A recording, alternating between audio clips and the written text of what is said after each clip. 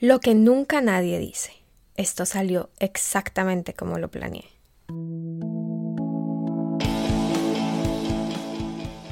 Me siento terrible.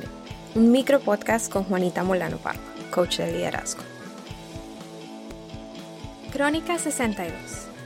Los valores de la expresión personal.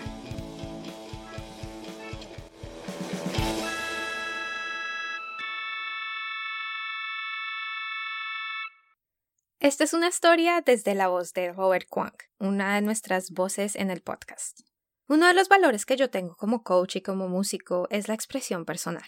Escuchando esto, te puede sorprender saber acerca de mi descubrimiento más reciente durante un workshop intensivo acerca del síndrome del impostor. Dándole una mirada a las historias que tengo alrededor de mi trabajo y de la música, me di cuenta de que todavía estaba pidiendo permiso en mi forma de actuar, lo que me hacía constantemente experimentar una sensación de autocensura una y otra vez.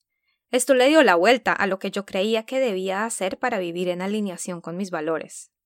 Cuando empezamos a darle una mirada a nuestros valores, muchas veces encontramos diferencias entre los valores que guían nuestras acciones del día a día y los valores que decimos tener en teoría. Nos damos cuenta de quién somos realmente, en contraste con cómo nos vemos. Todos tenemos formas automáticas de lidiar con la incomodidad de decir nuestras propias verdades y de decir lo que necesitamos. Algunos de nosotros pedimos permiso antes de hablar, otros hablamos en función de lo que los demás quieren escuchar. Como coaches, es importante darle una mirada a los valores y a las motivaciones que van por debajo de las acciones antes de realmente empezar a cambiar los patrones. En este momento, la censura es un tema bien común, y muchas acciones se han venido tomando en pro de proteger la libertad de expresión alrededor del mundo. Es un momento interesante para darle una mirada a los valores que dictan cómo nos comunicamos y cómo nos conectamos con los demás.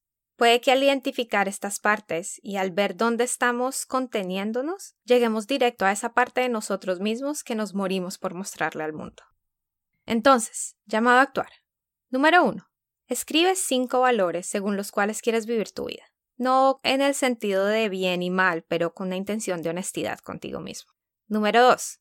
Revisa tus acciones diarias y revisa tus metas personales y profesionales. ¿Cuáles son las motivaciones automáticas que están guiando esas acciones, más allá de completar esas metas? Número 3. Con la intención de vivir en más alineación con tus valores, compara esos valores que identificaste con las acciones de tu día a día y tus metas. ¿Qué acciones podrías cambiar o hacer más seguido? ¿Cuáles metas nuevas o viejas son un reflejo de tus valores? Nos vemos la próxima semana.